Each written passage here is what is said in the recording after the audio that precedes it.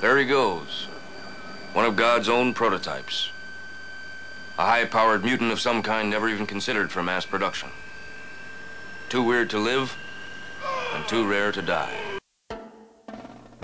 Welcome to episode 75 of the Digital Freemason podcast for the week of January 28th, 2008.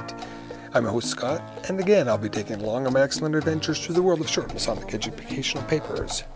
So this week, I'm a little late getting it out. Had an interesting situation where the family and I went out of town for the weekend, just to sort of break out the holiday blues, and was informed by my wife that my son and I, 8-year-old son and I, had to have a technology-free weekend. So he and I had to leave all of our iPods and Game Boys and all that stuff at home, and we were jonesing, to say the least, for technology. So didn't get a chance to get anything together for an episode ahead of time like I usually like to, but here it is Monday evening. I'm just trying to squirt something out quick. So I am sicker than a dog. I don't know whether that was because of going through the withdrawals of technology, or whether that just has to do with it being minus 45 with the wind chill and getting colder here in Calgary right now. So anyway, I'm going to get on with this piece and get it done, hopefully before my voice craters. And this piece comes from Worshipful Brother Cox, who's past master of Kent Lodge 2824 in London, England, and talked about the symbolic meaning of the apron. So I'll just quickly jump into it here. And as I say, hopefully my voice will survive, and hopefully I've gotten around the technological issues of the crackling that happened on the last episode. I apologize for that. So anyway, here is Worshipful Brother Cox's piece on symbolic meaning of the apron. The first striking thing concerning the apron is that in all 3 degrees it is conferred by the senior warden and not by the master. That is because symbolically the master represents the spirit of man and the senior warden the soul. It is the soul which registers the spiritual advance of a man and is the link between body and spirit. Therefore, the outward sign of the spiritual progress made by the initiate is conferred by that officer who represents the soul. The badge itself is full of symbolic meaning, and although in its present form it is comparatively recent origin, it is evident that those who designed it had a deep knowledge of symbolism. In the early part of the 18th century, the aprons were similar to those still occasionally to be seen in use among operative masons. They came up and over the chest and reached down to the knees. They were made of ox hide and were hardly shaped at all. The head of the ox served for that part which covered the chest, and the rest of the hide being merely trimmed at the legs and tail. In the early part of the 18th century, some brethren began to decorate their aprons with such suitable designs, such as an arch, 2 pillars, and so on. At first there was no attempt at a uniform pattern, each member being a law unto himself, but as time went on, certain designs became popular and were copied by numbers of masons. Towards the end of the 18th century, scenes from Masonic legends and other details of the ceremony were painted onto the aprons. Soon after the union of the ancient and moderns in 1813, the present form of the apron was fixed. In an endeavor to interpret the meaning of the symbolism displayed, it may be mentioned that light blue of the craft is the same as that used by the Parliament when it fought King Charles. It is also probable that the designers were influenced by the existence of certain orders of knighthood, which had their appropriate colors for the aprons of Grand Lodge officers, or that of the garter blue, the color used by King Charles during the Civil War. But the light blue of the craft has a far deeper significance than that, being closely related to the color associated with the Virgin Mary, which itself has been brought forward from the mother goddesses of the ancient world. The red aprons of the Grand Stewards, for which there are historical reasons, symbolically denote sacrifice. Originally, red denoted blood or fire, and blood stood for sacrifice. With regard to the dark blue aprons of the Grand Lodge, this color was associated with the royalist cause of old, and today conveys the idea of rulership and of the masculine element, whereas the light blue of the craft represents the female or passive aspect, and is most appropriate for the ordinary Master Mason, who duty is It is to obey and not to command.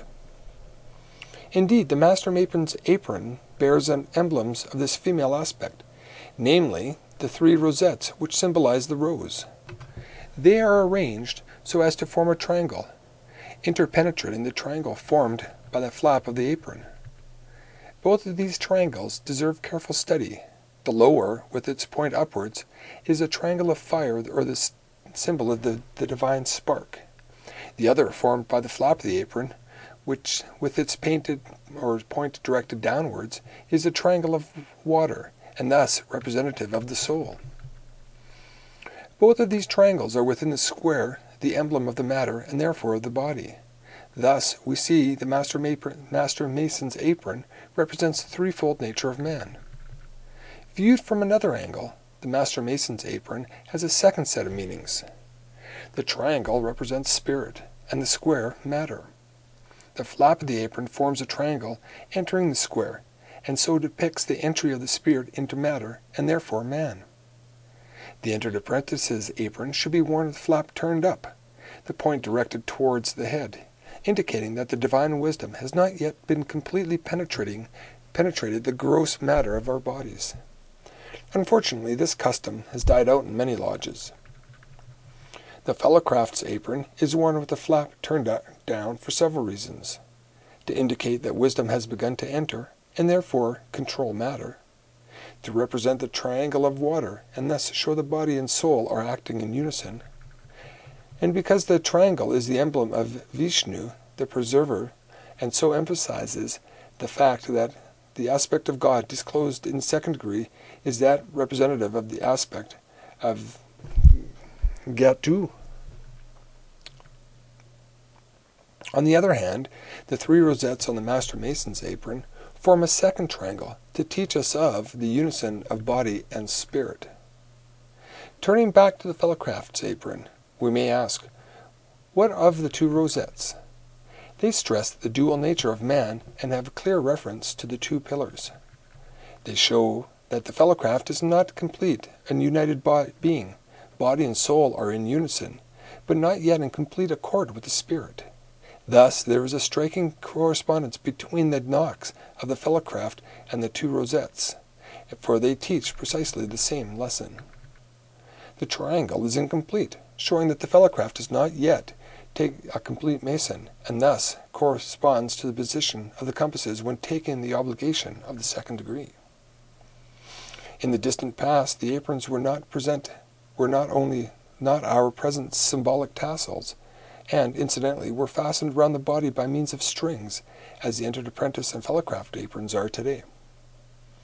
In passing, it is of an interesting note that the aprons worn by the grand officers of the year, in contradiction to those worn by the past grand officers, have no tassels at all.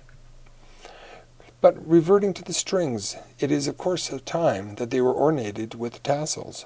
But when the present form of the apron was fixed, those tassels were separated from fastening bands and placed on the front of the apron, eventually becoming mere strips of ribbon to each were attached 7 chains. The number 7 was chosen deliberately and has symbolic meaning. It consists of 3 representing spirit and 4 representing matter. Therefore God and man, and likewise all creation, which is a compound of spirit and matter. It is also probable that there is a strip of ribbon that has some history of their own, for at one time the 2 pillars were depicted on many aprons, and even had their names painted on them. Therefore it is probable that these strips of ribbon are the last traces of that old decoration. The modern method of fastening the apron by means of a hook and eye is interesting. The snake is one of the oldest and most venerated of symbols. It is perhaps the most deadly and the most feared of all the enemies of primitive man, and so stands as a power of evil. Yet it is also regarded as the wisest of all creatures, and thus represents divine wisdom.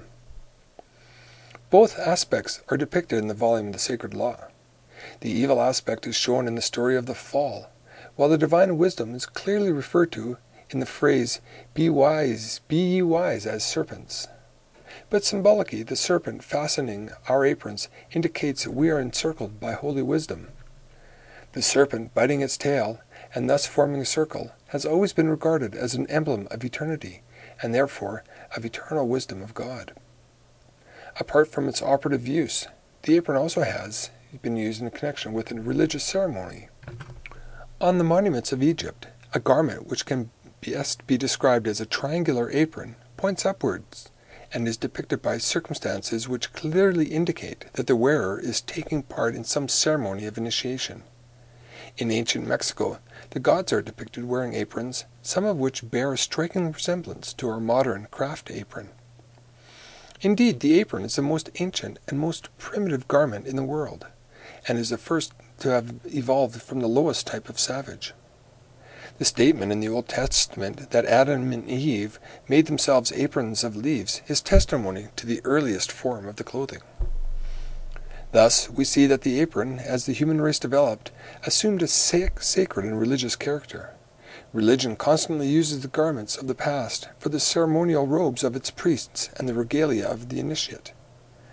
To this day, in certain parts of Africa, the boy, on being initiated in their primitive rites, is solemnly invested with an apron of leaves. Our aprons have behind them a great antiquity, and would be most appropriate regalia, even if it were not further adorned by all the symbolic embellishments that they have. So there's Worshipful Brother Cox's piece on some of the symbology of the apron. It's nice that it deals with the first, second, and third degree, and gives a little bit of a sort of a description as to what the differences are between the two.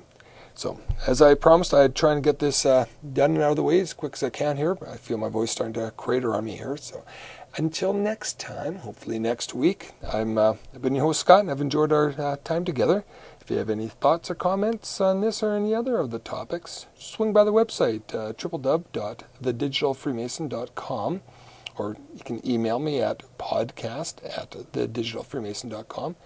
Last episode, I had asked if there was anyone out there who had some sort of skill in putting together a new logo for the podcast, and I had a couple offers come in, and one of them was a guest entry on the website, but didn't get an email address. They'd asked me to email them with some ideas, but I don't have your email. So, and other people saying that they like the podcast logo. So we'll see if we can stir things up a little bit and get moving on that. So until next time, keep the shiny side up.